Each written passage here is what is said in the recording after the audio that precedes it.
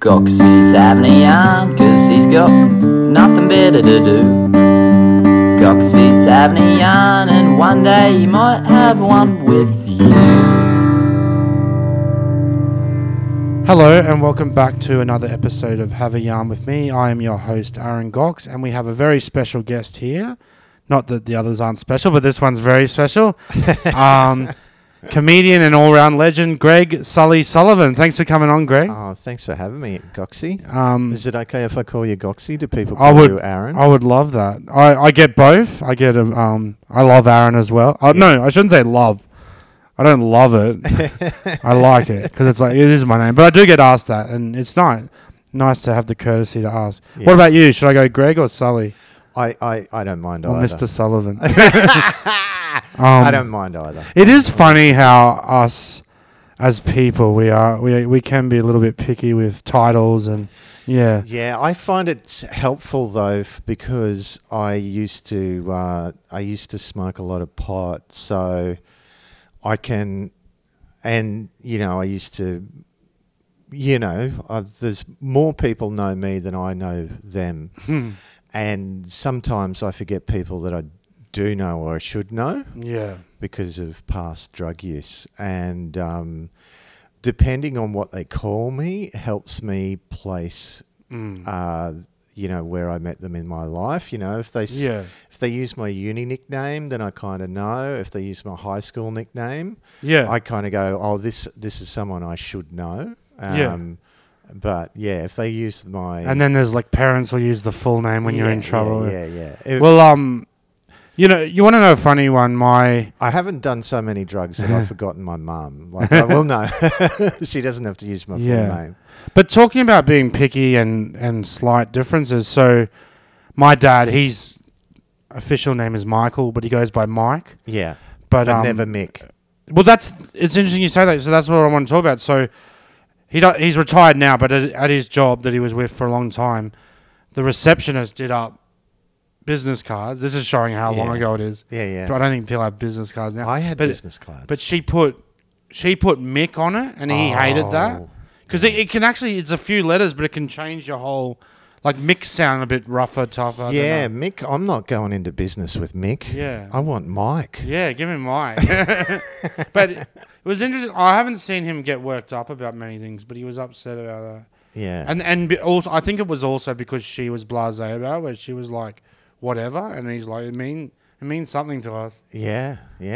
But I also had, thankfully I'm mostly over it, but I had bad depression, as you know, with battling mental things. Yeah, well... It's a constant battle, isn't it? Yeah, You think you say you're over it. Anyway, but my thing was, my thing that was really silly was, I'm known by Goxie, and someone who was just calling me Gox, who shouldn't have been. Oh. I won't say who it was, but they were... Yeah, I know him. Supposed to Never be. liked him. No. Let's say they were supposed to be working for me. Oh, right. Yeah. Like a manager type, yeah. But anyway, that's why it's one letter. But for me, and when you're depressed, everything's magnified, the silliest little thing. Oh, yeah. And it's one letter, but I took such offense to it because I was like, well, you don't even know me. No one calls me just Gox, Well, that's the difficult thing in show business is that so many of us come from, to have that desire for attention, and a lot of us come from sort of, not everyone. Some people come from, absolutely functional families, but a lot of us come from dysfunctional families, and management and agency stuff, it is technically we hire an agent or a manager to help our careers, and we pay them a part of our income. But it gets really tricky, it gets codependent, and there's conflicts of interests and power dynamics. And it can feel like if you're not with the right agency or management, it can feel like they spend 90% of their time giving you the impression that you work for them rather Yeah. than the other way around. I mean, ideally, you should be working with each other in order to make each other money and Yeah. and grow each other's careers. But it's difficult because a lot of us in show business aren't neurotypical, and the reason that we have management is because we, there's social stuff that we might not be good with, or there might be organisational stuff that we're just not capable of doing because of the brains. It's an actual skill, that side of it, and our skill should be performing, being creative, not dotting the I's and crossing the T's. And there's an actual difference in brain makeup between people who excel at creative stuff and people who excel at that other stuff. And I understand from the point of view of the agent or management, when you're dealing with someone who's late and disorganized and, often, I guess, moody or hard to work with, it can feel like, you're the boss. It puts you in a power dynamic where you're the boss, But really, you should have respect for each other and each other's talents and the efforts that each person's making, Yeah. So, Sully, I just wanted to paint a picture for listeners for, we've performed together a lot over the years, but some of these words you can be a bit cringy to throw around, but when I started, you're an institution. I know people talk about backhanded things. Is that just one of those words that they're not? It's not a great thing to be called. I am very much like an institution in that mentally. Well, I always thought an institution is something that's just you've always known it to be there. But I was like, so coming through, you're doing radio, and you're a radio star in Brisbane. I think the word star gets thrown around a lot, but I'm willing to call you a star, and and probably weren't gigging much when I started, but here and there. But I really held you up on a high pedestal, and then so as a performer, I held you on a high pedestal. But then I meet you, and you're lovely, which is great, and it's awkward to talk about. But I'm not going to name any names, but some veterans can have a little bee in their bonnet, can be a little bit bitter about things haven't gone how they wanted. If you know what you know what I'm talking about, don't you? Yeah. So I love that. Yes, you're a funny guy. You were working in the media, but also you're and it wasn't you were lovely to most people, but I think you also knew people who are a little bit funny, a little bit different. Yeah. You sort of took them under your wing as well.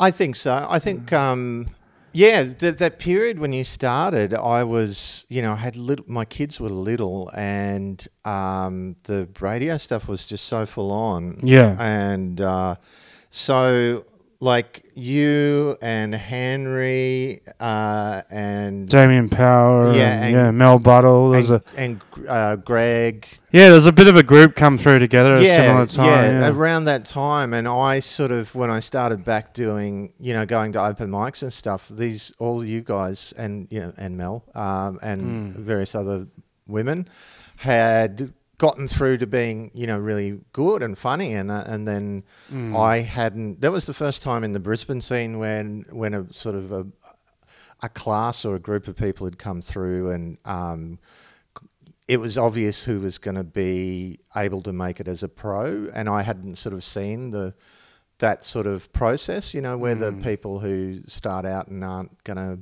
continue on sort of fall by the way. Yeah, because I've heard you speak before about sort of again, it's a bit of a cringy word, but the history or the background of the Brisbane sort of industry and circuit. And, it's not like some other cities have been going a little bit longer. It's a little bit of a late starter. Yeah.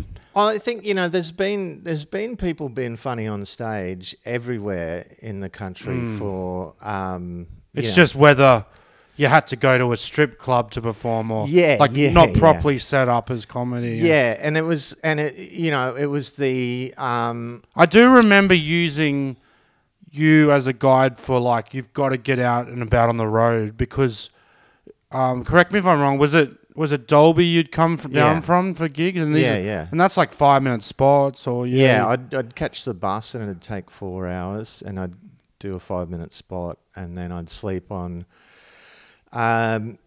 Kathy Knox's floor, my best friend's sister. I'd sleep on her floor, and then I'd catch the bus home the next day. Yeah, To awesome. do a 5-minute. Well, that sort of takes. I've probably skipped ahead bit here because on this pod I'm supposed to sort of follow the guest's journey. But Yeah. so do you want to go back to the very early years? Yes. What we often call, say, like your stomping ground or your roots or what? Well, I grew up in on a wheat farm west of Toowoomba, in between Toowoomba and Dalby, and there was a school, a little tiny one teacher, one room school at the end of my farm. So our farm was just under 1,000 acres. So Is that just because I'm always intrigued by that? Obviously, distance plays a big part. Like you have to just go to what's in the area. yeah. But so was there no other schools nearby or? It was very, very close, and because I had 3 siblings, still do, luckily. I have 3 siblings, and there was a time when, because the school did close 1 year after I finished, because the year that I was in year 7, I think the year that I was in year 6 and 7, because back in that day, primary school went up to year 7. I was, there was only 7 kids in the school. Yeah. The whole school. So, and then they went on for another year with 4 kids, and then they closed it down. But those schools are great because I've just gotten my ADD diagnosis about a month ago. And I did quite well in school, got a scholarship to go to uni, and I don't think I would have been able to be in that situation and if I hadn't had the kind of attention that you got in those schools. Yeah.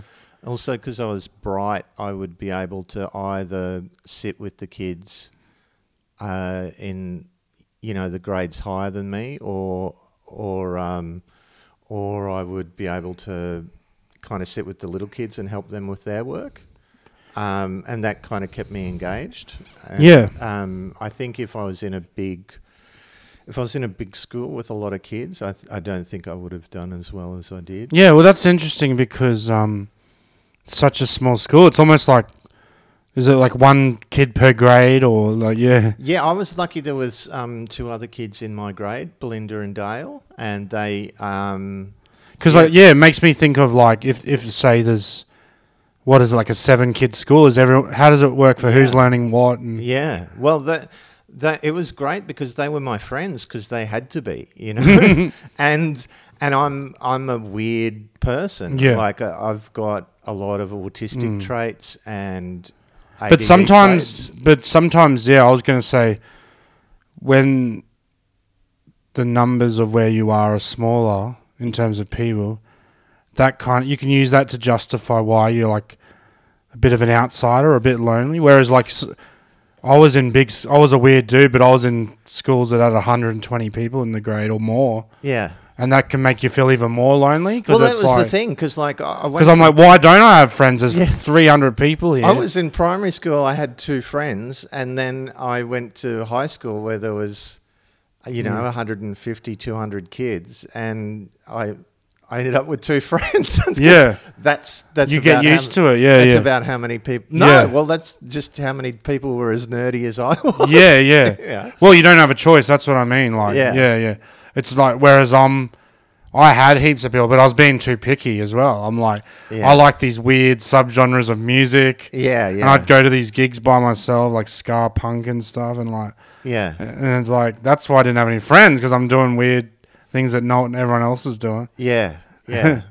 But, okay, so I guess, this is a overly asked question too, but it's like, were you like a class clown, or when did you find you're a bit funny, a bit of a funny guy? Yeah, I was the class acrobat. Yeah. No, Physical humour, yeah. Yeah, no, I was very, I was very rule abiding. I was very, I still am. I'm just very, I don't like conflict. I like to be, I was always the kid who had his hand up before the question was finished being asked. I was really unlikable kid.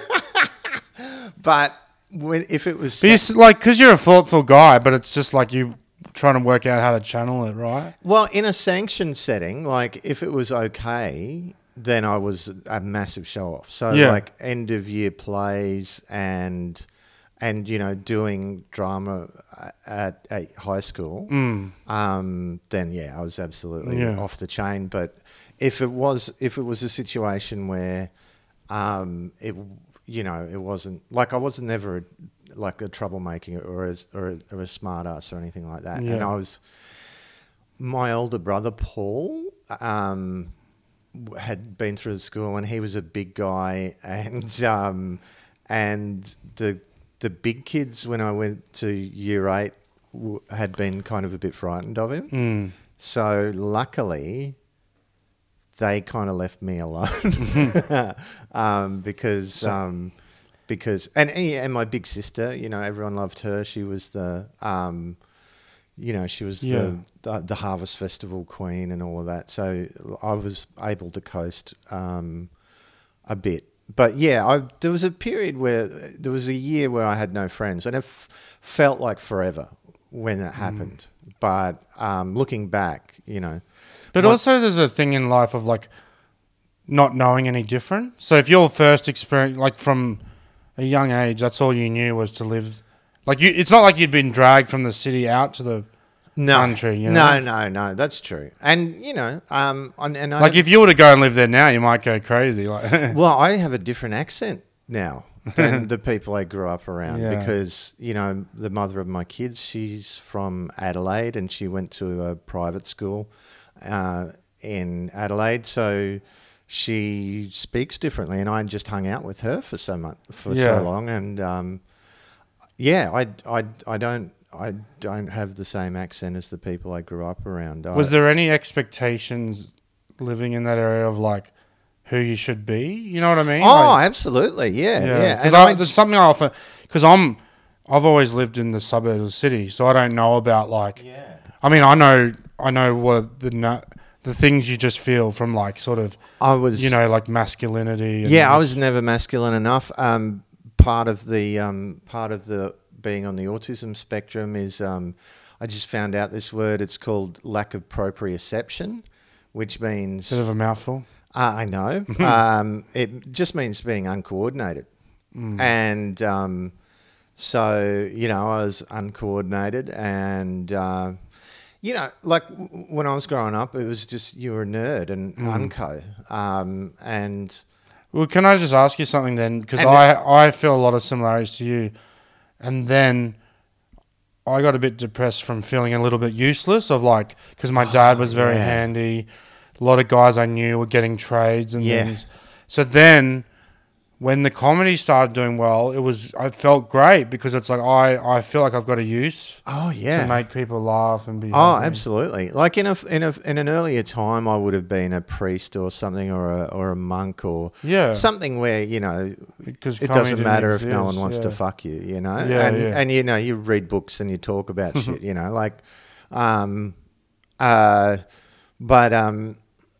I didn't fit in at all. I still don't really fit in.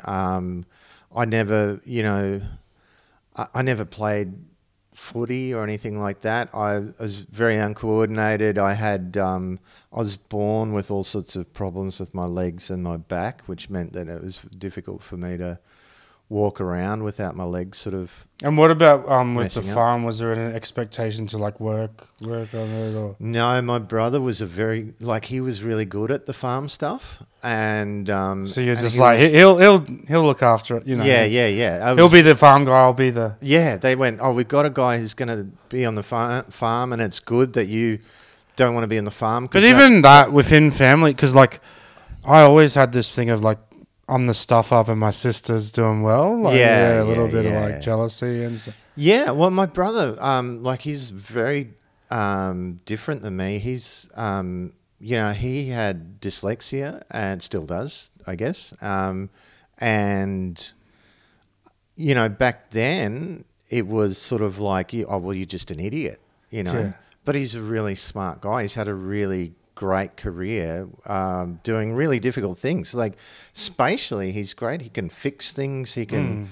And he's done all sorts of amazing things, working on, mining sites and all of that. Well, kind of stuff. autism is almost like having blind spots in some areas and then other areas like really handy at things. But just not often the useful things in life. No. Because I'm like, can't do this, I can't do that. I'll make you a list of the top movies of 1998 or the top bands of 1999. I was like, Yeah. Oh, look, and it's very socially disabling too, because if I get onto one of my areas of special interest, I have to be very careful that, people's eyes glaze over and they lose the will to live and stuff, And like, I'm old now and I've had a long time of trying to... And I say to people these days, look, I'm obviously spectrumy, I'm on the autism spectrum, and they go, I didn't, you don't strike me as someone on the autism spectrum, but that's because I've, but if you'd met me when I was 15, you would have gone, for sure that kid's on the spectrum, And that's the beauty of comedy, is that it is sort of like a place, if you're a bit odd or a bit weird, it can... People can get their happiness out of it. Oh, absolutely. But then it sucks when you find out there is all these guys who are doing well because they've so switched on and they've... But I get reassured by people, which is lovely that they want to make me feel better, but they'll also like, you do what you do. Like, we know it's a bit rough around the edges. But you do feel like you're falling behind all the guys who are like... can make everything slick and... I just had this moment where I was doing a show. It was a PG show, and there was this kid in the audience. She was really smart, 10 years old, and she just kept talking at me during the show, not heckling, just sort of as if it was a conversation, and I was just sort of... after a few times, like all throughout the show, she'd say something and I'd just respond, and I wasn't upset with her or angry at all. And then right at the end, I said, look, before you, before you go to school, does your mum give you tablets? And she said, oh, yeah, I have ADD, but I'm not on my meds at the moment. And there was no shame in her at all, and it was really nice. And then I went, because I'd just gotten my diagnosis, and I got, that kid's 10. She's had a diagnosis longer than I have, and there was... What I've realised is that I was like... I've lived most of my life like a guy with one leg who's just going, why are you not winning that race?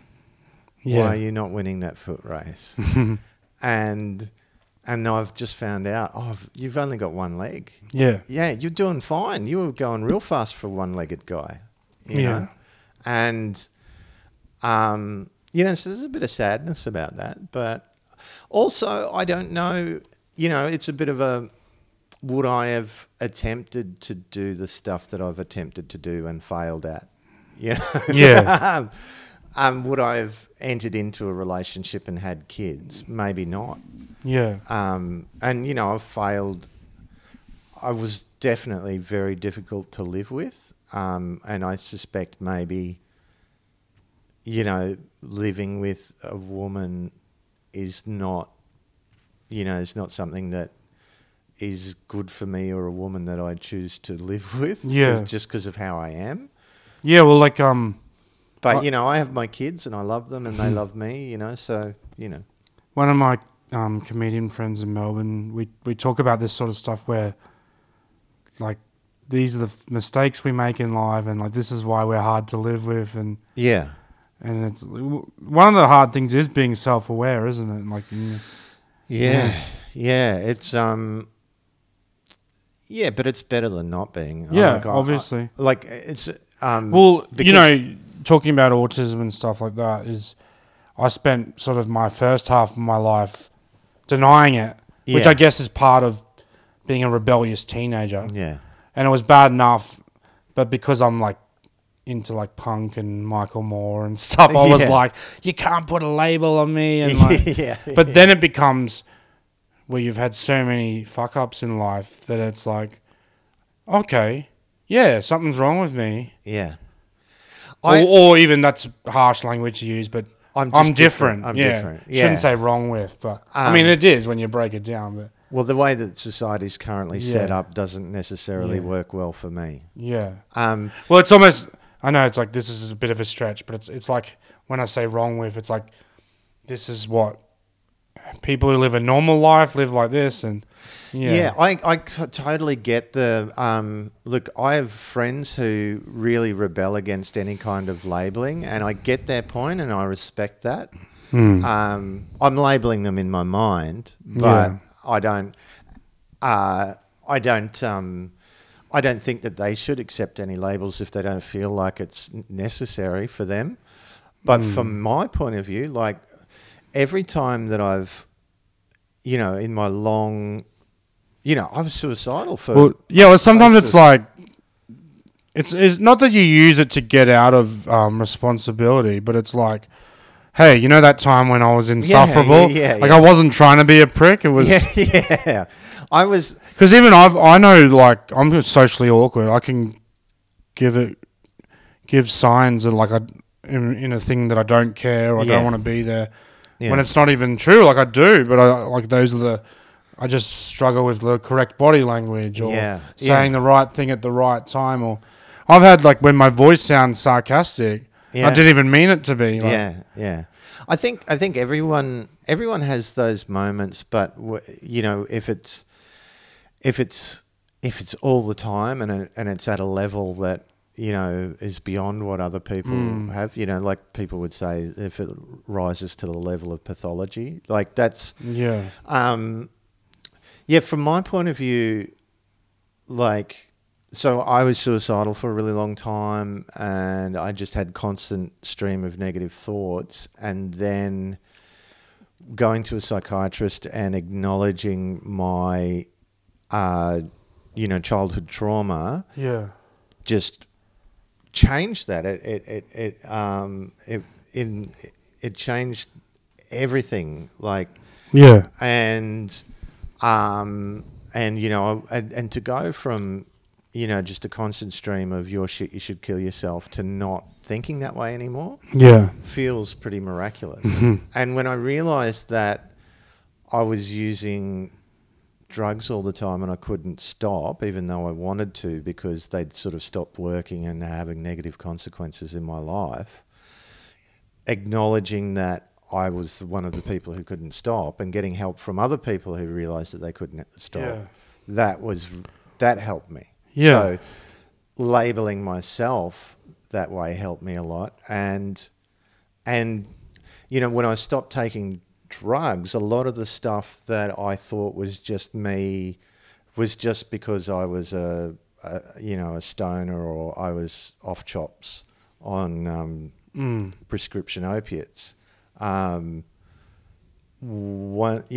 years of not taking any drugs or alcohol, and still certain things, like a lot of things got a lot better. I definitely became much more functional in my life, but there were certain things that just didn't get better.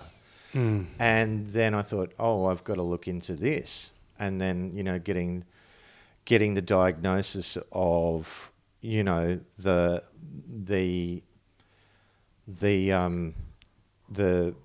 autism spectrum traits that I have and the ADHD traits that I have just ticks so many boxes, and I people are surprised when I talk about ADHD because I'm a fat guy. I've always been a fat guy, and B, I did well in school, but but these things aren't that simple, I'll tell someone I'm shy, and they'll say, "But you do comedy." Yeah. But they don't all match up. No, I'm like, I want to be a funny guy. That doesn't mean I'm like the look at me part of it, or yeah. I've gotten so much better at being able to talk to people just through constant exposure over years. But yeah, the great thing about being funny is that it allows you to be in a situation and you have control. Because like when you're making someone else laugh, they're not in control of the situation. You are. Yeah. And you feel very safe. Yeah. And if you can just go from place to place making people laugh, then you know what you need to do in order to get people to feel okay with you. And then if you spend so much of your youth doing that and you're switched on intellectually, then you go, oh, I could probably do this professionally. Yeah. And then being a professional comedian is very safe. You've got a microphone, you've got lights. Mm-hmm. Most of the time you're doing shows where people are there because they want to laugh. Yeah. And if you've been out in the wild making strangers laugh for 10 years, then getting the microphone and that focused attention, it's not harder. It's actually easier, and the laughter is bigger, and it's more of an adrenaline rush. Yeah. I'm glad you said that because I was going to say, like obviously comedians are all come in all different shapes and looks and whatever. Yeah. But the one thing that seems to connect us is just that we do love to hear the laughter of people. Yeah. And even though it's funny, you sometimes do see the modesty thing where people like, I remember when that raw comedy used to be on TV, people would be like, oh, my mate signed me up, like acting as if it was all an accident, or it's like, mate, you're funny. Like, you don't just stumble onto a stage and pick up a, I'd been, look, I just knew, I used to, do you remember you're so much younger than me, but there was this show called The Midday Show? Yeah, like Kerry Ann Kennelly. And I mostly remember it for Ben Folds 5. Oh, yeah. When he chucked the... He chucked the stool at piano. Yeah. And Jeff Harvey was very furious. upset. Yeah. But abusing the piano. But why do you mention that? Sorry. Because they used to have people doing stand-up spots. Yeah. Well, that's what I often, when I have like younger guests on, I try and explain how over the years we've consumed comedy has changed. Yeah. And then, not trying to make you sound old, but I'm talking about my generation, then you're a little bit before that. Yeah. But because these young people, it's all on Netflix, right? They full hours. Yeah. We grew up with 3 minutes, right, on Footy Show. That's how Carl Barron blew up, 3 minutes. Yeah. And there's good and bad about that. Like, I think these specials are great because you can show someone and tell stories. But these people had to be like... Yeah, real gangsters. And that's how a lot of these ones that do well here got in the 90s or whatever, right? Like your Mick Malloys and Hugheses and... Yeah. I did... but when I was a kid, I'd watch that I'd watch the... and on Hey Hey It's Saturday, they used to... have Shane Bourne. Yeah. Shane Bourne. And there's actually a Bill Hicks set on YouTube. Yeah. But he had to be quite clean, I think. Like. Yeah, they used to do a thing where Shane, they'd called it the Great Aussie Joke. Yeah. And on the Midday Show, I think they had the Wheel of Jokes. And as a kid, I realised that I could pick the punchlines. And I'd say, and it was a thing where I would pick the punchline before it was said. And I just did it so consistently, and then I started writing extra tags for the stand-ups.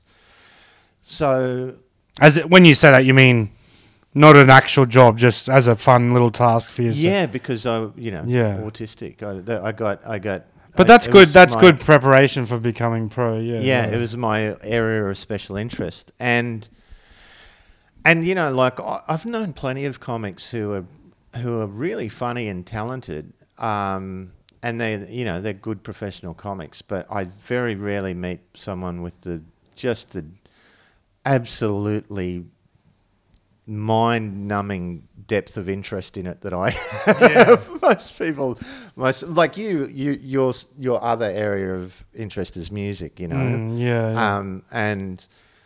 And like I like music, but I don't really get into it that much. The things that I watch like endless YouTube videos about are like anthropology and archaeology. Yeah. And, you know, sciencey sort of stuff. So, you know, massive nerd. No, I can relate to that. I was a huge geography nerd. So really? my parents said they have memories of me where I'd just like open up an atlas and I'd be looking at maps. And Wow. I think a lot of it was like pop culture. Like I was circling like Beverly Hills and because 90210 was on TV. Yeah. But a lot of that and like, but yeah, and then even a lot less glamorous, but like the Refidex, Brisbane Refidex. Yeah. And they were saying like they'd be driving somewhere and I felt sick. I'd say I felt sick from car sickness because I'd been reading the whole time. Oh, wow. Yeah, but it is interesting how I was going to say you can't really control that. Obviously you can, but you don't know what you're doing at that age. You just find yourself sort of... Yeah, I open for Akmal sometimes, and sometimes when we're on tour and we're driving around, we play the African country, name an African country, see if you can remember the capital game. And because there's just this... I get angry that sometimes that I'm so ignorant about the rest of the world, you know, like Africa and India and China. Yeah, and stuff. but I don't think you should feel guilty because maybe that's I'm a big believer in like this is the way we're wired, our brains. Yeah. And so you're more inclined to think of things directly around you. Yeah, everyone. Family, friends, probably local. Because you've been involved with local events and... Yeah. I wouldn't say politics. I've met 4 prime ministers. Yeah. And made fun of them to their face. That's pretty. Yeah. That's a pretty amazing thing. Not many people get to do Which that. is important, you know. You got to always punch up. Yeah, absolutely. Yeah. Absolutely. Yeah. Well, so when I spoke before about like my sort of knowledge of you coming, so it was like, yeah, I hold you up as a pedestal, but it's been great getting to know you over the years. Where like seeing you had a bit more of an alternative. I know some of these words can be a bit cringy, but you know, like alternative comedy sort of style. Because at first I thought very mainstream radio, but because it's quite obviously brekkie radio most of the time, wasn't it? So it was like it was always brekkie radio, like for quite me. restrictive on where you can take that. Yeah, and they'd say, you know, the thing they'd say is, you know, there's going to be people in their cars with kids, and ultimately commercial radio, they don't want to lose any advertisers. Yeah. They're you pay your wages basically. They paid the wages, and I was on good money. Not the kind of money that people not the kind of money that people it's not never work again money, but no, not the kind of money that people thought I was on, and not the kind of money that I could have been able to make if I was a better negotiator. If I just had this is the kind of money if a hobo asks for money and you say you don't have any, you're lying. Yeah. So I always feel I don't feel bad when I'm like, no, I don't have any, mate, because it's the truth. Yeah. But I was on okay money for a while. I was very lucky. But yeah, that comes with a lot of restrictions, you know, and you understand what you can and can't say. I mean, it's you know, the politics of commercial media is nowhere near my actual politics. My actual politics is, you know. Was that frustrating for you, or you just saw it as this is professional me and this is... I'm very... I grew up on the farm there was a few droughts, and the price of wheat dropped a lot in the 80s, and so eventually when my dad got to retirement age, he sold the farm. But there was always this anxiety about money when I was a kid, and so I was very driven to make money, and I hadn't. That's quite normal for people who, you see it in sort of. It's probably more of an American thing, like the sports guy has to get out of the ghetto. Or yeah, and so, and also I did just like my parents were very, we went to mass every weekend, and my dad was born in 1922, so they were very conservative people. So I didn't really. When I went to uni, it kind of blew my mind a bit because I'd never met any out gay people, or I didn't have, like, I had one Murray friend, but that was it really. I didn't know very many. So did you different kinds of people? Did it take time to adapt, or you adapted pretty quickly, or?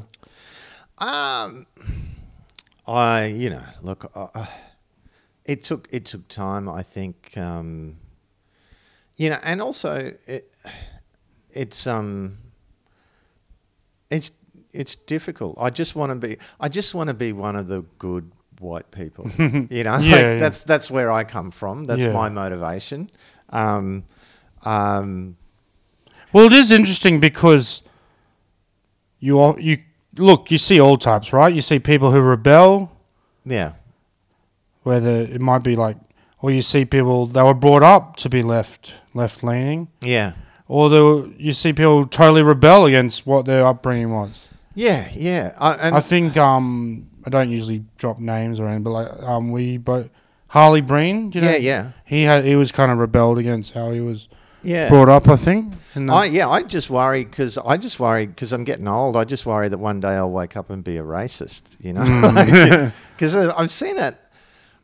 Especially during the pandemic, like some of my friends just went nuts. Like I grew up in an Asian suburb in Brisbane, Sunnybank. Oh yeah, right. So I grew up hearing the not the overly nasty, but just the throwaway joke. People like, you'd say you're from Sunnybank, and people go, "Spot the Aussie." Yeah. I'm like, well, what does that mean? I'm what like, I know what they mean, but I mean, they mean spot the white person. Yeah, but what I mean is not spot the Aboriginal person. What I mean is, who cares? As in, of course you would try and find.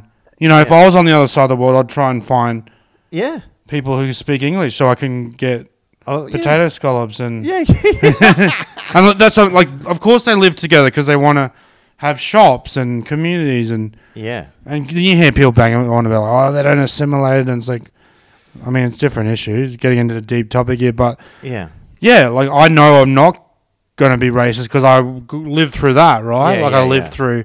If it was going to happen, it would have.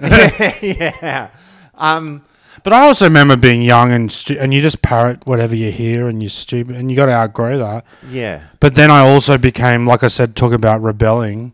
Yeah. Not that I was around anything overly bad or anything. Yeah. But I started listening to like punk bands and Michael Moore and stuff. So I really started trying to be really very left leaning. Yeah. Well, the thing that to a point of punishing, that this is the worst age is the teenage who's just discovered lefty, because they're like telling everyone. Because like my dad, he wasn't like super into American stuff, but he liked like American cars and the old rock and roll. Yeah. And then any chance I took, I'd be like, do you know America are only in places where oil is? And like those sort of yeah. The more like I'm a big. I'm a massive nerd, and I'm really interested in history, and if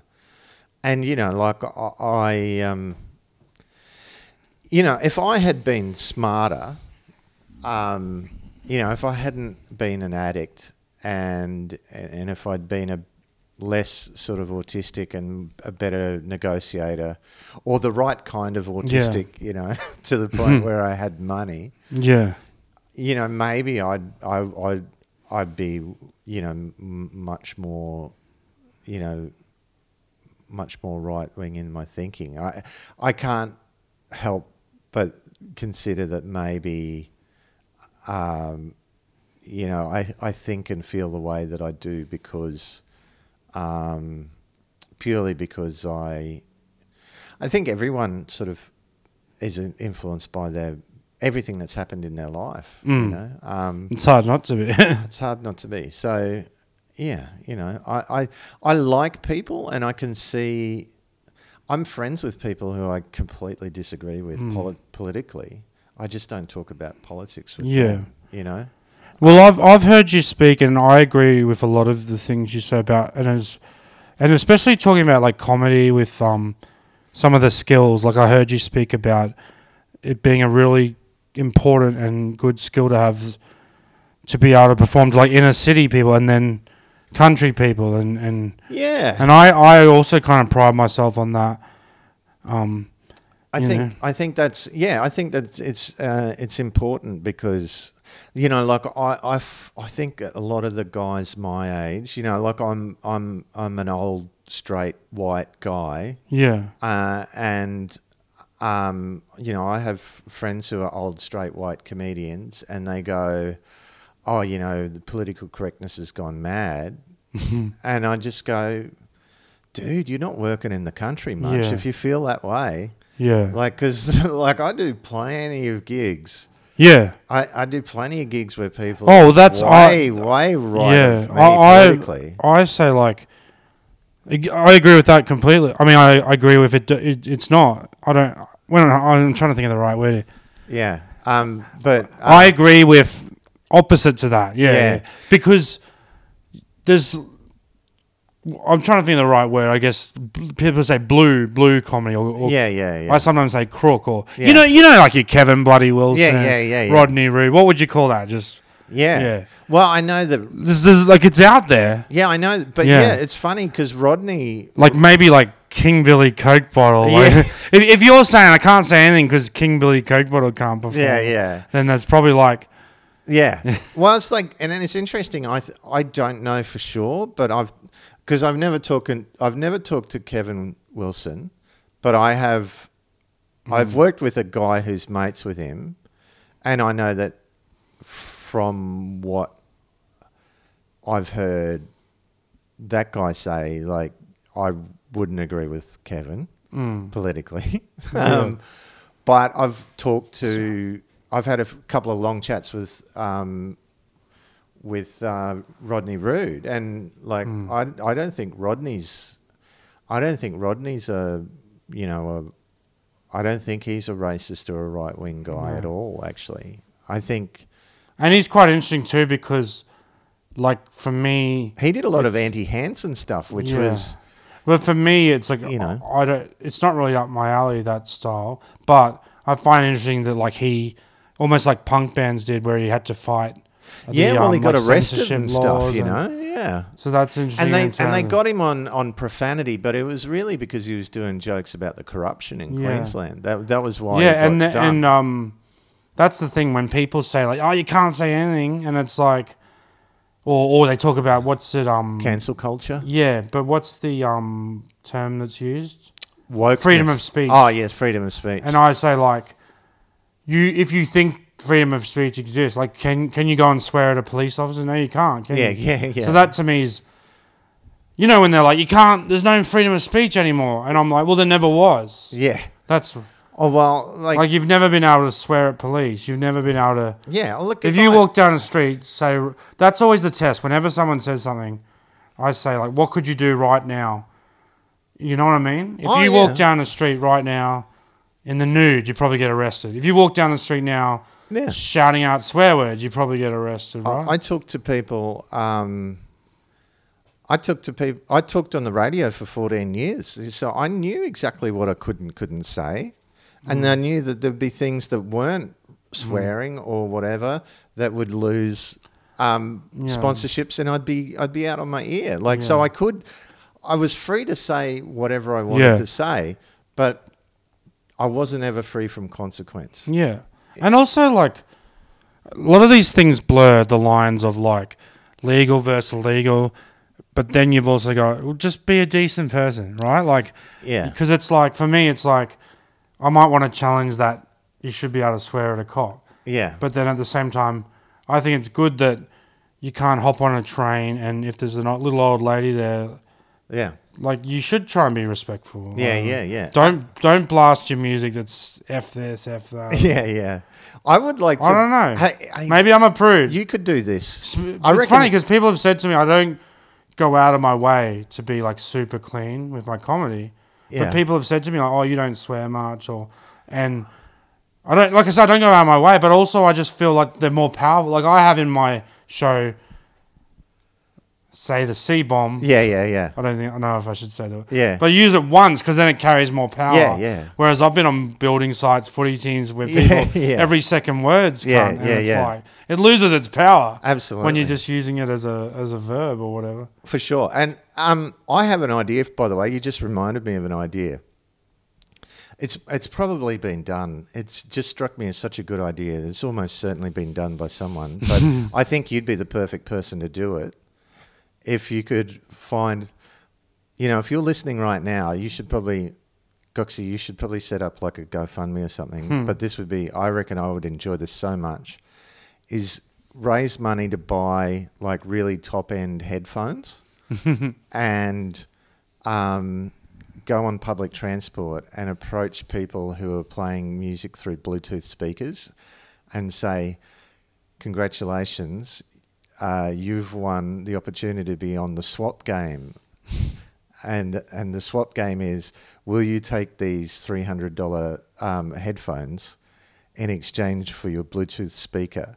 And then if they accept it, then you take the Bluetooth speaker and destroy it in front of them. I thought you were going to say maybe it's a test that they wanted everyone to hear it. Oh, I'm sure you would be turned down. Yeah, I'm sure it's definitely a choice. People want. I like that. Yeah. I think it'd be compelling. Let's do it. Yeah, all very funny until Goxie gets stabbed. Well, I won't go into it, but the last year I've had like too many run-ins with seedy. Oh, really? Seedy people. I'm sick of it. So I'm also, you didn't you say you're not a confrontational person? I don't like confrontation. No. I'll say things behind people's back, but not to their face. But yeah. Oh yeah, and on the point of what we were saying earlier, every time I hear a comedian complain about cancel culture, and say, oh, the modern world's gone crazy because of cancel culture, I just like to get them in a time machine and take them back to.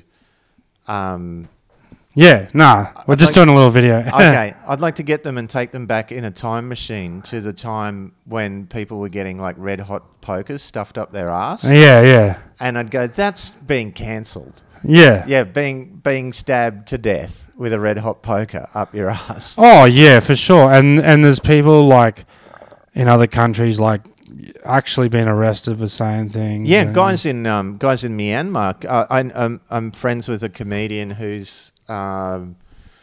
was friends with these comedians in Myanmar who got put in prison. Bloody Rodney Roode got put in prison. That's Billy Connolly got arrested. That's the funny thing now. But I think they know these guys. They use it as that's their like. Oh, I'm being silenced. Yeah, I'm being silenced. He says from his newspaper column. His spot on the project. Yeah, it's And that again, not wanting to make you sound old, but you must have seen every single type of person and comedian over the years, right? Like I am very. And that's old. the thing. No, I said I'm sorry. I didn't mean that, but but I am. But it's like right. It's I'll say it myself. I'm 38. I've been around a long time. I've been doing comedy for 15 years now. Yeah.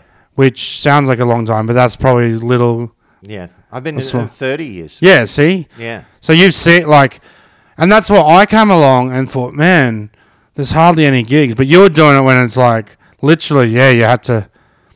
go farther to go again.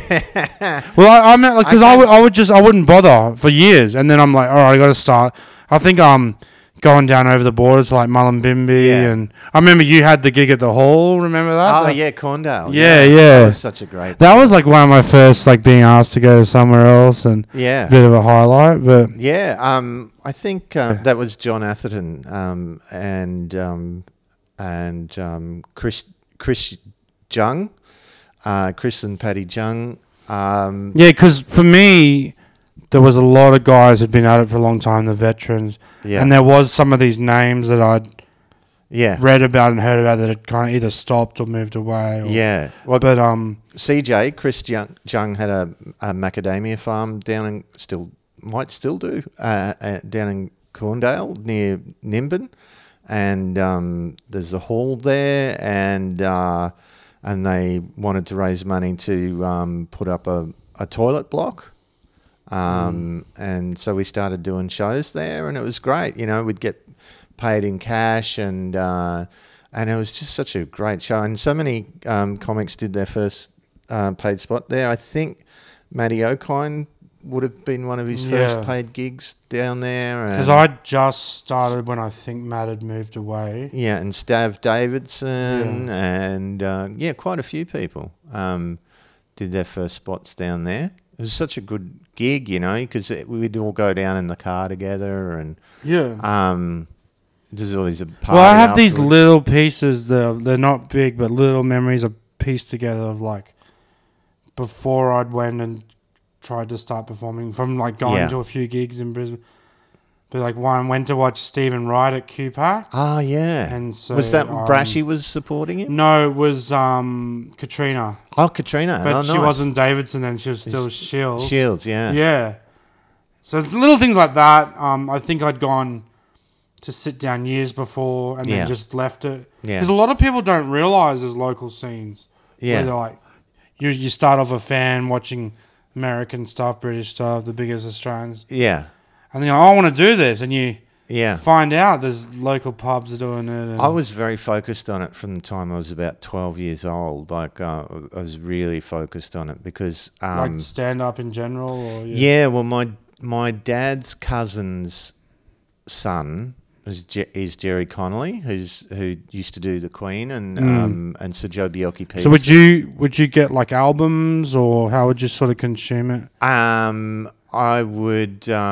Well, I went to a family reunion and Jerry was doing Sir Joe Bjelke-Peterson at the family reunion, and it's in the blood. And I thought, I'm related to this guy, I should be able to do this. And so yeah, and Sir Joe was such a great, person to impersonate, and I worked up my own Sir Joe sort of impression, and so when I was at uni, Vince Sorrenti came to the uni to do a gig, and I lived with the guy who was organising it, so I got to meet Vince before the show, and I was asking him heaps of questions, and he said, "Oh, do you want to do comedy?" And I said, "Yeah." And he said, "Do you want to do a spot before me?" So that's how I started. I was 17. Yeah. That's cool. Yeah, but and Mike Van Acker was he gave me Fideli's phone number, and yeah, that's how I met Fideli. Fideli started giving me spots, and it wasn't, like in the 80s and earlier in the 90s, I think it was much harder. Once Peter Gross and Fideli started running rooms, then there was a bit of an explosion, and it was quite easy. Because I've heard Fideli talk about when he started, he wanted to have stand-ups and they weren't really around, so he's using a lot of like street performers, jugglers, like people from Expo and Dreamworld. Yeah, and it wasn't. It was just a beautiful thing that there was. Like, it was expensive to get people up from Sydney, so they needed to fill stage time. So if you were getting laughs, you could get a lot of stage time, and the progression from 5 to 10 to 20 to headline spots happened really quickly for me. It was a very lucky, very fortunate time, because later in Brisbane. And what about the styles? Like, because that's the thing. I respect. I like reading about history and respect like the trailblazers, the people. I don't always like the acts, but it's like I'm glad someone was there to do it. You know what I mean? But I think there's a lot of like you talk about impersonations. There's a lot of like doing accents and It's I think in every scene, in every city, there will be a scene, and it'll start out with people with a kind of an uneducated audience, and the comedy will be kind of broad, and some people will start. A few people will become well known and get sort of media gigs and start making really good money, and then other people will kind of go, I can do this, and then there'll be a kind of a boom of rooms opening and people starting to do comedy, and then there'll be kind of bottlenecks, because the people who people like me who started at that very fortunate time end up in media jobs, and it ends up that there's no obvious way to progress. So then people sort of either get frustrated and quit, or they start doing their own shows, and that leads to a different kind of a form of comedy. It goes from less from sort of being really punchy and doing gaggy type stuff to, well, we've got the room for the night, so let's do something a bit more bizarre and long form. And I love all kinds of comedy. I enjoy all of them. It's just, well, that's what I was saying before. Is when I first introduced to you, is like knowing you through the radio, and then would see you. But these comedy clubs are like not trying to say anything. I'm not trying to make a comment on these. This is just how they are, right? Yeah. The owners and runners expect you to like do your best jokes. There's not much experimentation. Yeah. But then I started to see you. Might have been after the radio. Yeah. Again, some of these terms are cringy, but like alternative. Yeah. I remember once it might have been a bit of a tough period for you, but you're in the nude. You know, it might have been. Which one was that at? I can't remember, but I was like, that at the Boundary? Because it was in Brisbane. Yeah, I think so. Because I've been naked. Because comedians love those stuff, right? Yeah. Because comedians, like the audience, and rightfully so, the general public want the best jokes, the best. Comedians are just like, they want anything different that happens. They want some gossip. Yeah. And it's like, oh, Sully was in the nude the other night, you know, anything like that stands out, because everyone's. I was a victim of always doing my best jokes and not experimenting. I've been fully frontally nude once in Sydney and once in Brisbane, and it was very good. That was your truth telling. Yeah. This is what you get moment. Yeah.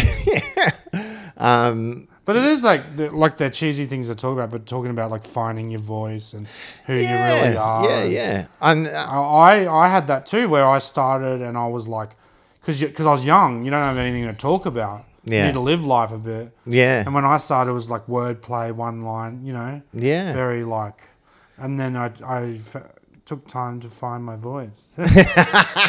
Now I talk about pies and chocky milk. But no, like now it's a cringy term, but it's storytelling, longer bits. I think you need to, for me personally, I think as a stand-up comic, and this is very narrow interest, like it's only probably other people who are autistically interested in comedy will get to this point of the podcast. But I think that for me personally, I need a very diet of gigs. I need to have like doing like the store or the paddo or Comics Lounge in Perth, where it is, you know, it's I look upon them as showbiz gigs, where, you know, you're getting paid to do the showbiz job, and then I do work which is entertainment, you know, which is I classify as anywhere that's got a poker machine, in the vicinity. Yeah. And most of my money comes from entertainment gigs, and I know what I need to do for them. And then I have art gigs, which is sort of inner city rooms and festival shows. And this is what I talk about over the years, progression and stuff. And it feels like now everyone knows about the festival show where it's like you give it a name. Yeah. There's a narrative, right? Yeah. I often wonder, like, how did this all come about? Like, was it from day dot, or did people just used to be like Greg Sullivan live? Yeah. And then 5 years later, they're like, well, what if it was Greg Sullivan is the Wheatman's daughter? I almost said daughter. The Wheatman's son. Or, You know those ones, because I've done a few of them.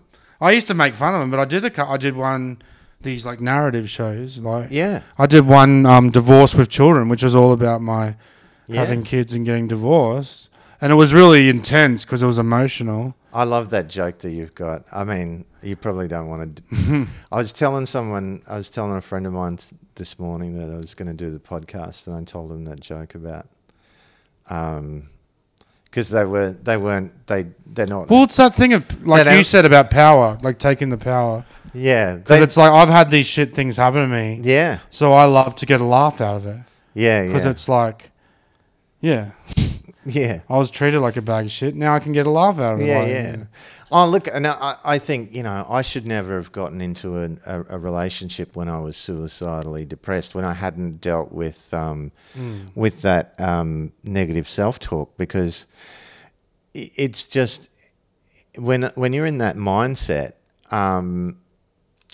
like in my relationships that I had in that mindset, anytime that anything happened that wasn't ideal, I'd say, well, that's my fault. And whoever I was with would go either, well, that's fair enough, I'll go with you. If you think it's your fault, it is your fault.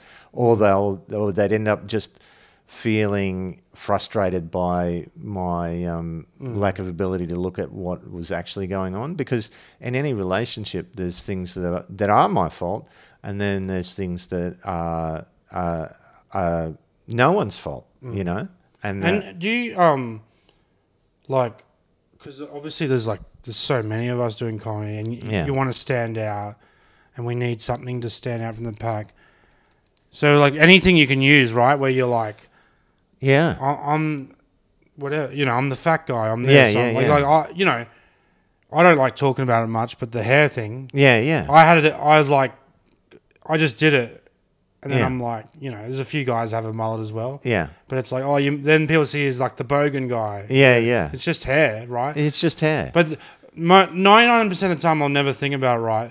But then, I don't know if you've had to do ads. A lot of us do ads to like get. Anyway. I had someone on audition. Yeah. It was for something about the Bathurst motor race, and they said, will you shave the Holden logo into your head? And that was when I had to face up to like, is the hairstyle part of me, my act? Yeah. My daughter was lovely. She was like, they'll still like you. Like, I hate having to think about. Have you ever owned a Holden? No. I like that. That's the bit you take out of that. I'm pouring my heart out about an existential crisis about hair. You're like, have you ever owned a Holden? Well, no. What I'm trying to say is, as a kid, I liked Peter Brock, so but I was a Holden guy. Well, but I've never I have owned these one. really long ways of asking things. But what I'm trying to ask is, so it's a balance, right, of like trying to stand out. But you don't want to have any gimmicky. You don't want to be like, that's why I'm like, you wanted to. I'm talking about that period of when you did those few things in the nude. Yeah. And I don't know the mindset. It was like, let's say you wanted to shock people, right? Or I went to.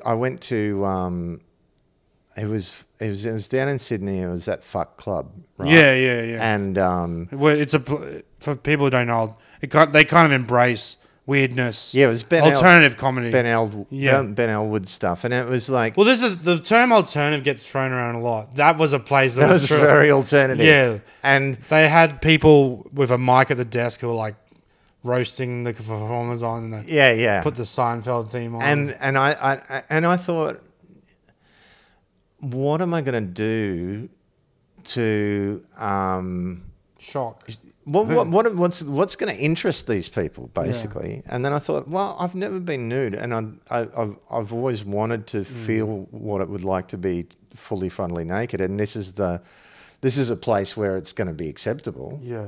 And I've always hated my body and been horrible. I was the kid who, like, do you remember that? So is it almost in a way when we talk about the power thing where it's like, I don't want to put words in your mouth, tell me if I'm wrong, but it's like, okay, 99% of my life, day in, day out, I hate this body. Yeah. So let's see if I can get a laugh. Is it that kind Did you ever see that classic Onion article, fat kid wears T-shirt in pool and no one notices that he's fat? I think so, yeah. Yeah. I love those. And I was that kid. I was the kid who'd wear the T-shirt in the pool. Yeah. And well, I did that because of how hairy. Like, I'm not too worried about my fatness. Yeah. But it's more my hairiness, Wow. Yeah. Can you imagine? For those who don't know, it's I just showed my hairy chest degree. I'm very hairy. Can you imagine how hairy you would be if you were thin? Have you ever noticed, like, super thin guys always look really hairy, but it's because the hair pores are closer together? Yeah. But again, it's that thing too of, like, I know fatness has health connotations to it. Yeah. But it's also like why society says that's ugly. That's and I think there's a sort of very I never went through with it. I always wanted to write a joke about how society looks at fatness, but basically the gag was going to be like, "Don't worry, we're not going to take all your food." Like, because it's almost like that's the one thing I could understand you hating us for is, like, if you worry we're going to take all your food. Yeah.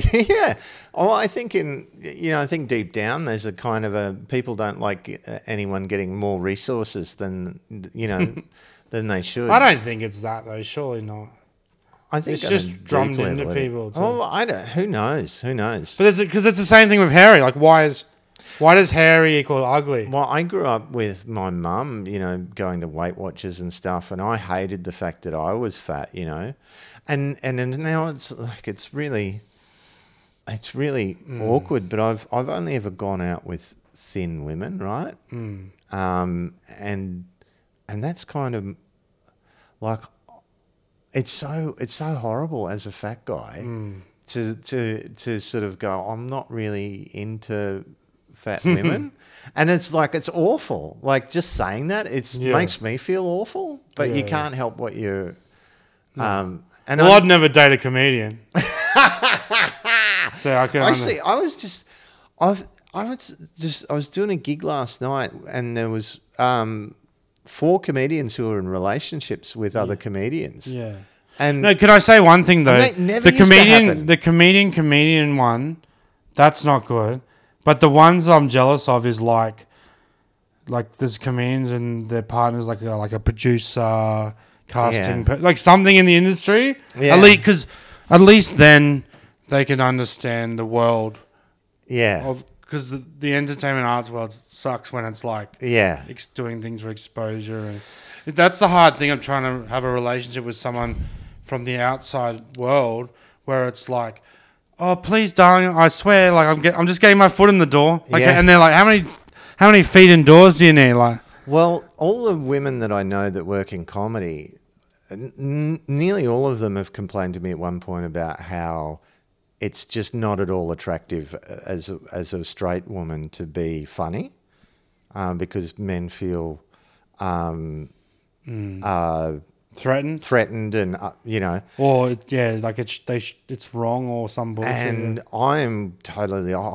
I find a woman who's funny just adds like heaps of attractiveness points for me, and that's awkward because I'm constantly in green rooms with women that I find attractive because they're very funny, but I have to remain professional. Yeah. I mean, it's not that much. It's definitely much easier than being frightened, constantly concerned about being sexually harassed. Oh yeah, we've got it pretty good. Yeah, I would never complain.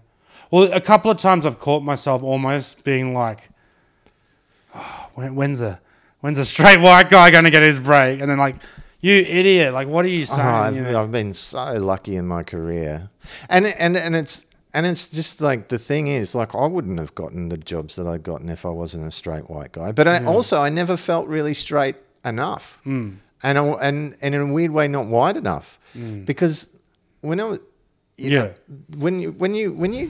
Well, do you want to know something funny about that? Because we've come a long way, which is great. Like, you speak about Akmal, you'd know.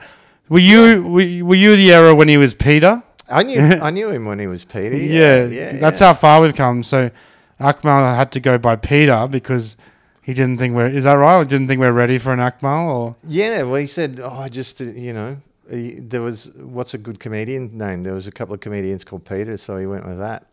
and people would say to him, "Oh, Akmal, how do we say that?" As if like that's a hard word to pronounce. Akmal. It's not hard at all. Well, exactly. Well, I'm not trying to put myself in the same boat, but Gox, I copped a lot of grief about it growing up because it's not a Smith or a Jones. Yeah, what is that? It's German. So my dad's family's all Jewish, Eastern European Jewish. Oh, but there's a lot of I didn't know, so I'm gonna have to go. Are you Islamic? No. I'm just joking. Because if you should have told me, I wouldn't have. No, I'm joking. No, I'm not Jewish myself, but anyway, so they're like, it's a lot of Eastern European. Oh wow, Czech and all that. Oh, okay, so that's but it's also blurry because of they're all on the run in the war and how shit. you grew up in the Sunnybank. But my granddad was born in Latvia. Oh wow, but. So apparently, we haven't really looked too much into it. We're not one of those people who has the name tatted on their arm. Yeah. Really proud of being a survivor, a McKinnon or a. I was trying to think of the most bland Anglo name that people are proud of. But anyway, so apparently it was Gots and then changed. So it was like, and I got the Motorhead dots. Guts. Yeah, it's like G-O. Yeah, and it's like I said, hard to trace because. We're the only ones in Australia, and then I think there's one in Argentina. Oh wow! And there's not many in because it's quite sad with the Jewish. Yeah. Everything that happened, my dad has aunts who are identical, and they were in the concentration camps and had tests done on them, because they were identical twins. Oh, but yeah, so it's quite sad, but.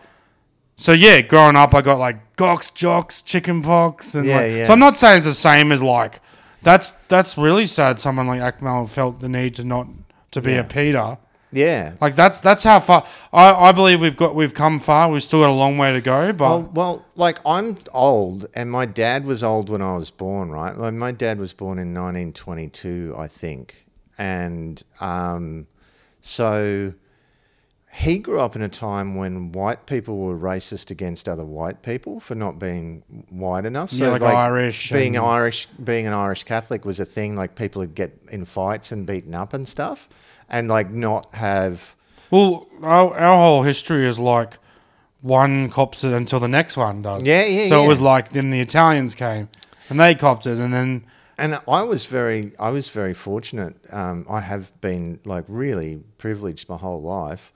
But when you get into, this is something that we don't talk about in Australia very much at all. But as someone who came from, I went to a state school, grew up in the country, my parents weren't well off. When you get into the media world and, you start hanging out in the corporate boxes at sporting events and stuff. Yeah. There's a lot of people with, there's a lot of people with names similar to the names of the people who, were on the first fleet. There's a lot of people who've lineage. I guess you're trying to There's a lot of people who've been running stuff for a few generations. Yeah. And I understand. It's interesting you talk about that.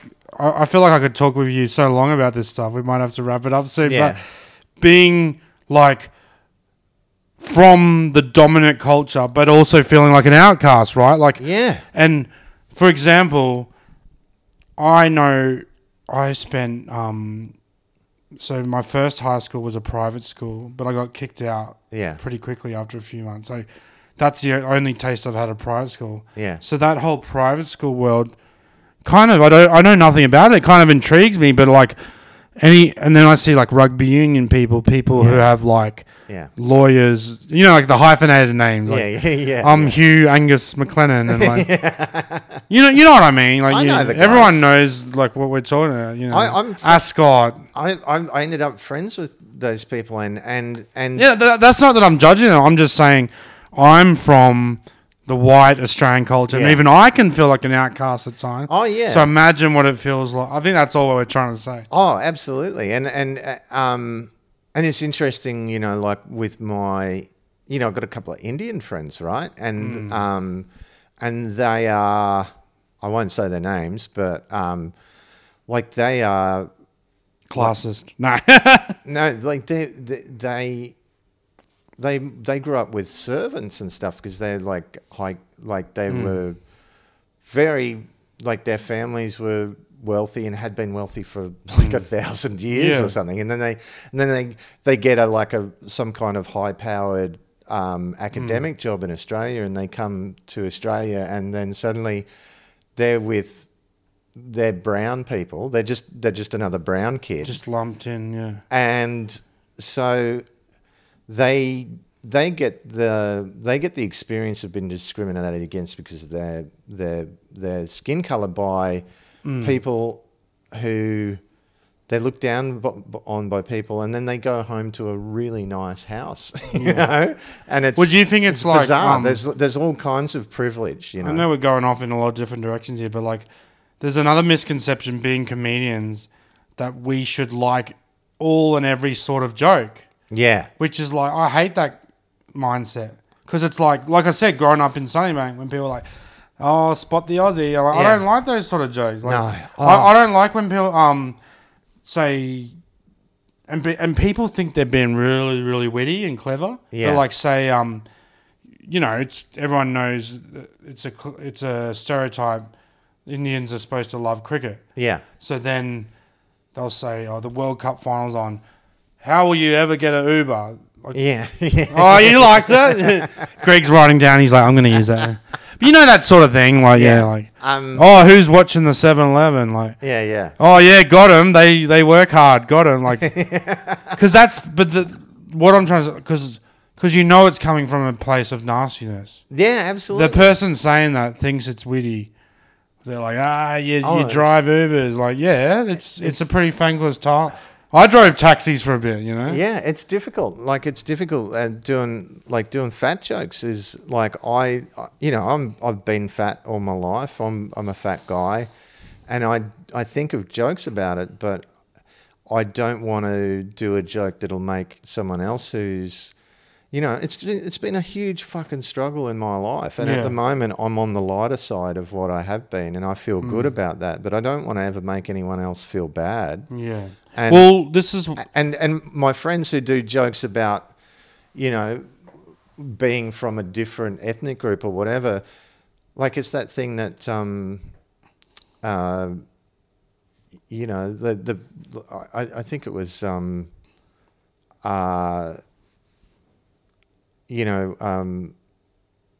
Chappelle said, he was doing jokes about black people and he could see people laughing for the wrong reason. Yeah. I'm Rick James, bitch. Yeah, all that stuff. And it, it's tricky because people have, subverting stereotypes. Like, I am a person I look and sound a lot smarter than I am, and that's part of my humour. And you're the exact opposite. You're a much more you're a much more thoughtful and sensitive person than you look. But I can see why it'd be a problem for you, because people would go, "Oh, that guy's going to love a racist joke." Yeah. Oh, absolutely. I get that a lot. Yeah. People just see the surface and they're like mullet high. I often have that high vis shirt on in my promo pic or whatever, and they're like, hey, that classic thing where they come and go, you can use that. Yeah. I'm like, oh, thanks, mate. Yeah. One of my proudest moments just an awful racist joke. After a show, After a show, I you know, like as I said, I hate confrontation. After a show, this guy came up to me, and he was pissed, and he was just a dickhead. You could tell. Yeah. You just had dickhead coming off him in waves, you know. Yeah. And he said, "I got a joke for you." And I said, "Oh yeah." And he said, "It's a bit racist, but." And I said, "No thanks." And I just kept walking. Yeah. And fuck, I felt good to do that. You know, I just don't have time for it.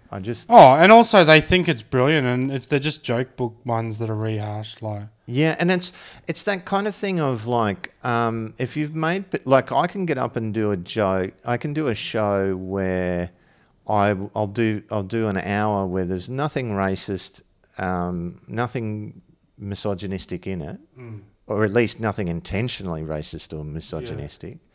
And I know that I have tendencies towards misogynistic and racist thoughts, but I try to fight it as much as I can. I can do a set where, and then people come up to me, and because I made them laugh, it feels like we're friends. And if we're friends, then surely I would enjoy the same things that they enjoy.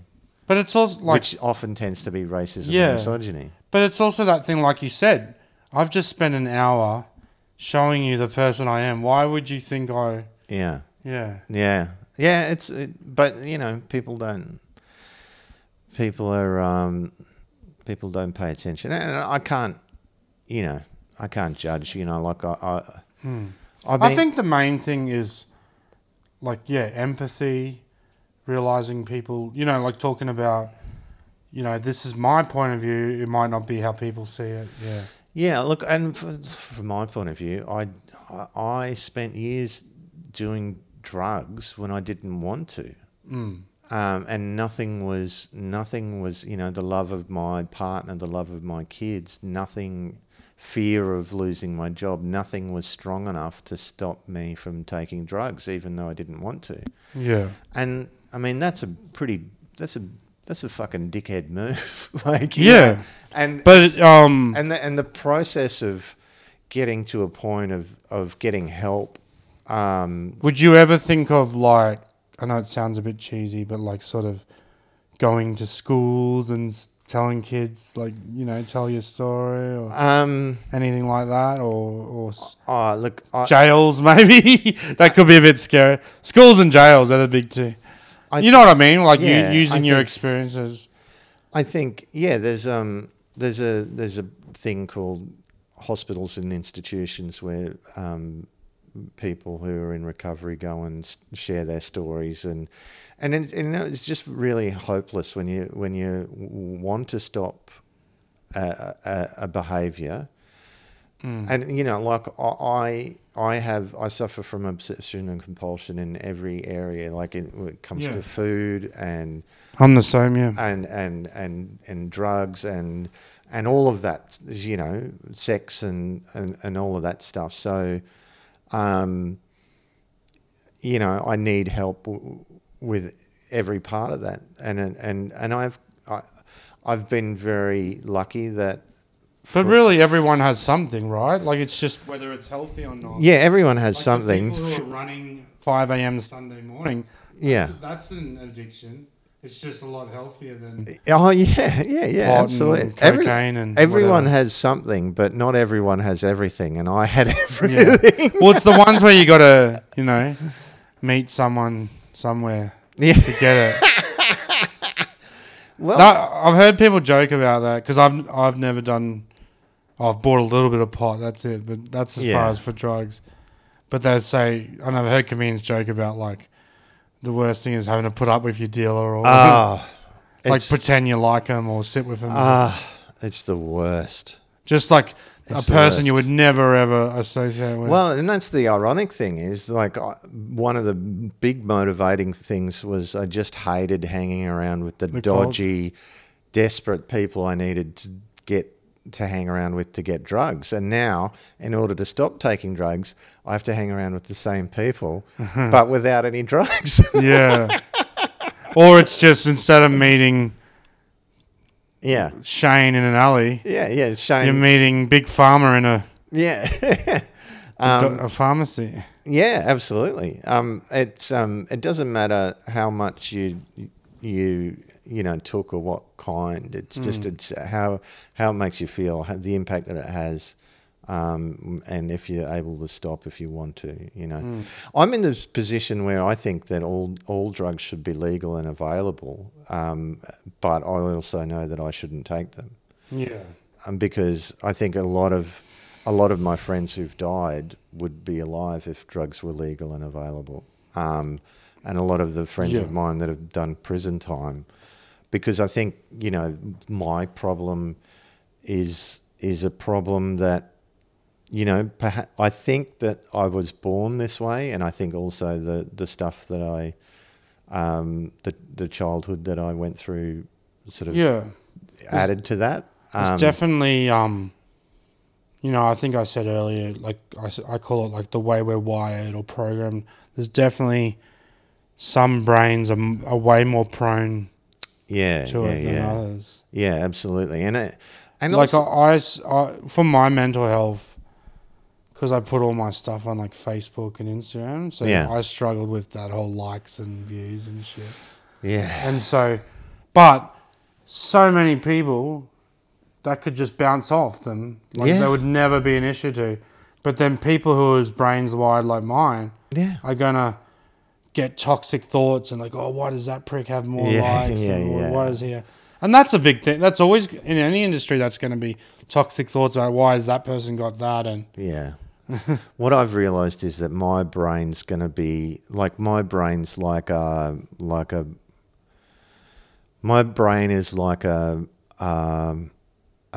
powerful, it's like a stream, right? And sometimes it's in flood, and sometimes it's pretty peaceful. And I can either,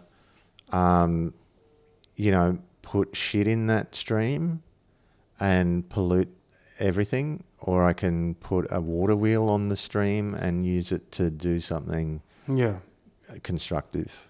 It can generate power and make things better. Yeah. And I guess it's not an easy topic. Like I'm sure you've thought really hard about it when you say like the drugs should be available and that. Every day. But then it's these the addictiveness of it is why they want to make it. It's but the thing is, like, if you're like me, it doesn't matter. If you're like me, it doesn't matter what it takes to get the drug. You will do it. And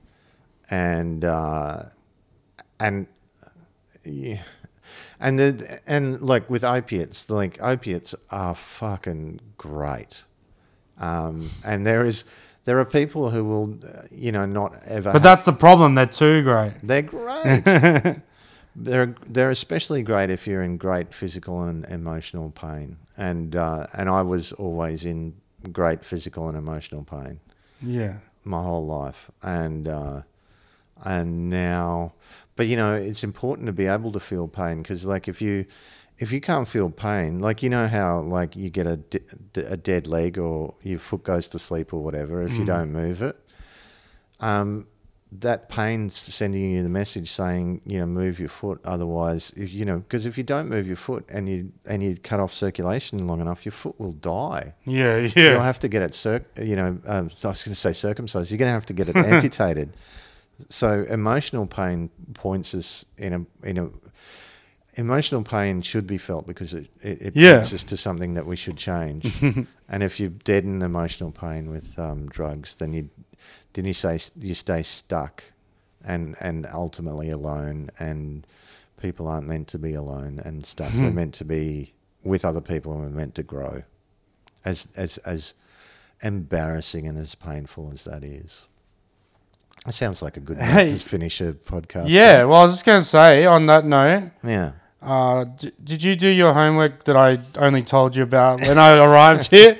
I feel like the listeners to this are so used to hearing about all my stuff-ups and unprofessionalism. Yeah. But I was on a pretty good run. Like the last 10 or 15 guests, I'd actually let them know about their homework. Yeah. But so Wikipedia, I did ask you, and we are both wiki Well, Wiki fans. Well, that's a coincidence because I was talking to my friend Meg this morning, and she said something that, that I looked up on Wikipedia.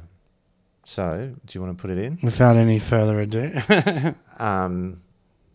Okay, so what are we looking up, mate? Wowzer. I'm on a cricket website. You get into sport? I love the rugby league. I like. That's the way. You got being from out there, It's mate. compulsory. Yeah. I Was it Wowzer, the TV series? No. The word wowzer. Australian slang from Moralizer. Yeah. So we click on that. Yeah. Click on that one. Usually the guest has it on their phone. We can look together. Okay. Sorry, my phone's Okay. pretty stuffed. Wowzer is an Australian and New Zealand term that... do you normally read it out? No, well, we usually do alternate. So, yeah, you can do the first one, then I'll do the next. Wowzer is an Australian and New Zealand term that refers to a person who seeks to deprive others of behaviour deemed to be immoral or sinful. What a great segue from what we just were talking about. History. The term originated in Australia, at first carrying a similar meaning to lout, an annoying or disruptive person, or even a prostitute. I like how it's like, Shazza, she's a bit of a lout. Do you mean she's annoying or she's a prostitute? It's a bit of like, that's really escalates that term. Yeah. Around 1900. So the Wowzers were... I was talking... To me, am I wrong in saying would Wowzer be like do-gooder? Yeah, but that's what... Teetotaler? Yeah, that's what Meg pointed out to me. She said that it originally meant something different. Do you want to go back? It originally meant the exact opposite. Oops.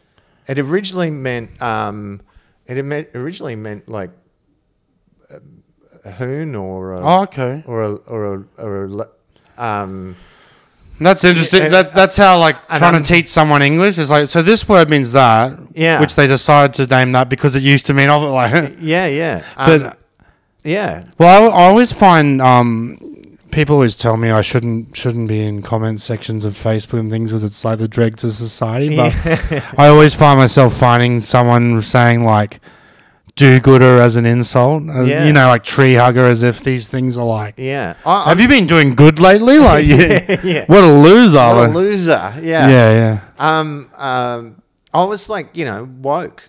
Like, I don't say it. I don't say it because I don't. Like, I know the history of the term and I respect it. I respect the place that it came from. Yeah. And it's been co-opted by people that just as an insult. As an insult, But it's that thing of like, they're insulting you for caring, basically. Yeah, it is insulting you for like being aware of the fact that people suffer and that there's having empathy. Yeah. It's but it's weird. And I wouldn't use the word prostitute either. I'd say sex worker. John Norton, editor of the Australian scandal newspaper Truth, claimed he first used the word in 1899, a claim supported by the OED. However, some authors... I love a non-agreement on when a word's however, some say the word was... Yeah. But I was talking to the comedian Stephen Head, ran into him last night. Steve. Yeah, it's great. Because we were talking about words. We used to live together. Oh, cool! That would have been a funny house. Yeah. We were talking about I was talking to him about one of his best jokes that I always think of, and it mentions the term shrapnel for like coins. Yeah. But he was saying how Oh yeah. Because that gig was in a city, Brisbane, and he's like, people here would not know. Yeah. There's like terms that don't get used anymore. Yeah. I love that joke though. Americans rarely use the word except as an interjection of surprise. I think Wowzer. Inspector Gadget used to say wowzer. Wowzers. Yeah. However, it appears several times in the works of H.L. Mencken. In the same way, the Academian War is more interesting than the fiscal cares of the 400, and the craft of Pericles takes... It's a bit of a mouthful. Precedence of his abilities as tax collector and wowzer. Gosh. Archimedean War. Right. In Ocean's 13, Basher, Don Cheadle says to Linus, Matt Damon, "You're such a wowzer," when the latter refuses to buy certain types of magazines. Oh, nice. Yeah. Yeah, but it's an old-fashioned word, but yeah. So I'm not a wowzer. But it's weird being someone like who with... Yeah. Like teetotaler. Yeah, it's weird because most people who don't drink or use drugs never have, or they either never have or did heaps. Yeah. So, like, being someone who doesn't do it anymore, being around people who, like, nearly everyone who drinks and uses drugs occasionally wonders about whether they do it too much. Mm. And being around someone who acknowledged that they did do it too much makes them sort of think, "Oh, do I do it too much?" Yeah. And most people don't. I was like, fine. I've never really confronted why, like for me, it's just how it went. Like I had kids at a young age, and then I always seemed to be driving, or Yeah. But I also thought, like I might do some silly things if I was to be on. So I just haven't. Yeah. But it's like it's not like the opportunity never arose. Like. Yeah. People have asked me. But even that's not... People don't go like... There's no peer pressure to do it. Yeah. People want their drugs. Yeah. And it's Or weird. did you come across like people trying to get you into it, or... No, not really. No, no. I was... Yeah, I mean, there was always, pot going around at the back of the comedy club, and then I found I just really liked it, and then I did all the other kinds of drugs as well. But I just but it is strange, and I think it's probably just a part of me that I never feel. I feel at all times like there's an impermeable membrane between me and everyone else, because, like, I... Well, sometimes, again, this might be getting into too deep or anything, but sometimes someone will have an incident where it's like, I've got to stop because I crashed the car, or like, did you have anything like that, or was it more just being a bit of a mess in general? No, there was never a big... I mean, I was incredibly lucky. I did a lot of stupid shit. I used drugs in death penalty countries and... Yeah, well, like that's something I often hear about, is like people kind of like skirting the law a bit and like just getting away. And it's... And also, like if I looked different than I did, I certainly wouldn't have gotten away with it. Like I have a lot of, well, also, like I said, I'm just adjacent to drugs. I know they're around me. I haven't done it myself, but then sometimes I wonder if some of my views are from watching too many movies too and stuff, and how close like drug use and supply is in movies to real life. Yeah. Because like I had a mate who's a supplier, and I always wondered, like, I'm worried for him because I'm just like, what if someone just turns? It'd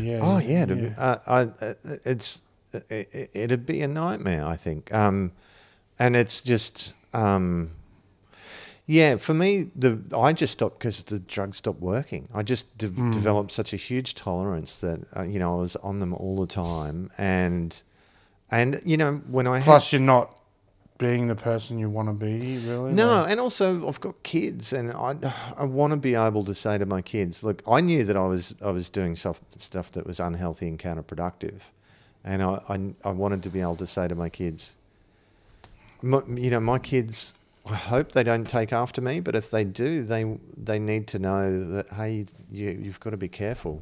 If you've inherited that sort of tendency from me, then you might end up dead, because I've lost a lot of friends. I got this cheap Aldi smartwatch, and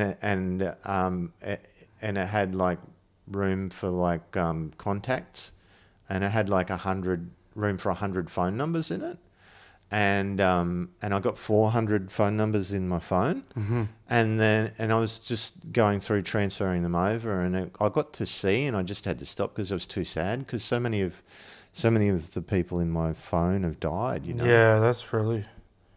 Grim. Um, And on that note, yeah.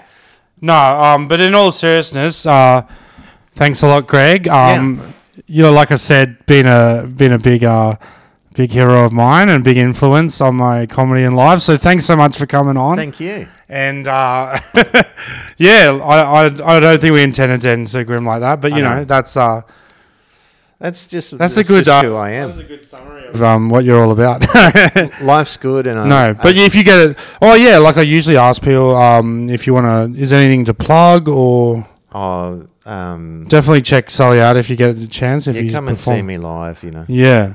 But you might get one of the nude nights. Maybe.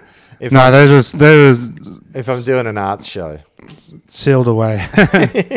Oh, thanks a lot, mate. I appreciate it. Cheers. Bye. See ya. Goxie's having a yarn 'cause he's got nothing better to do. Goxie's having a yarn and one day he might have one with you.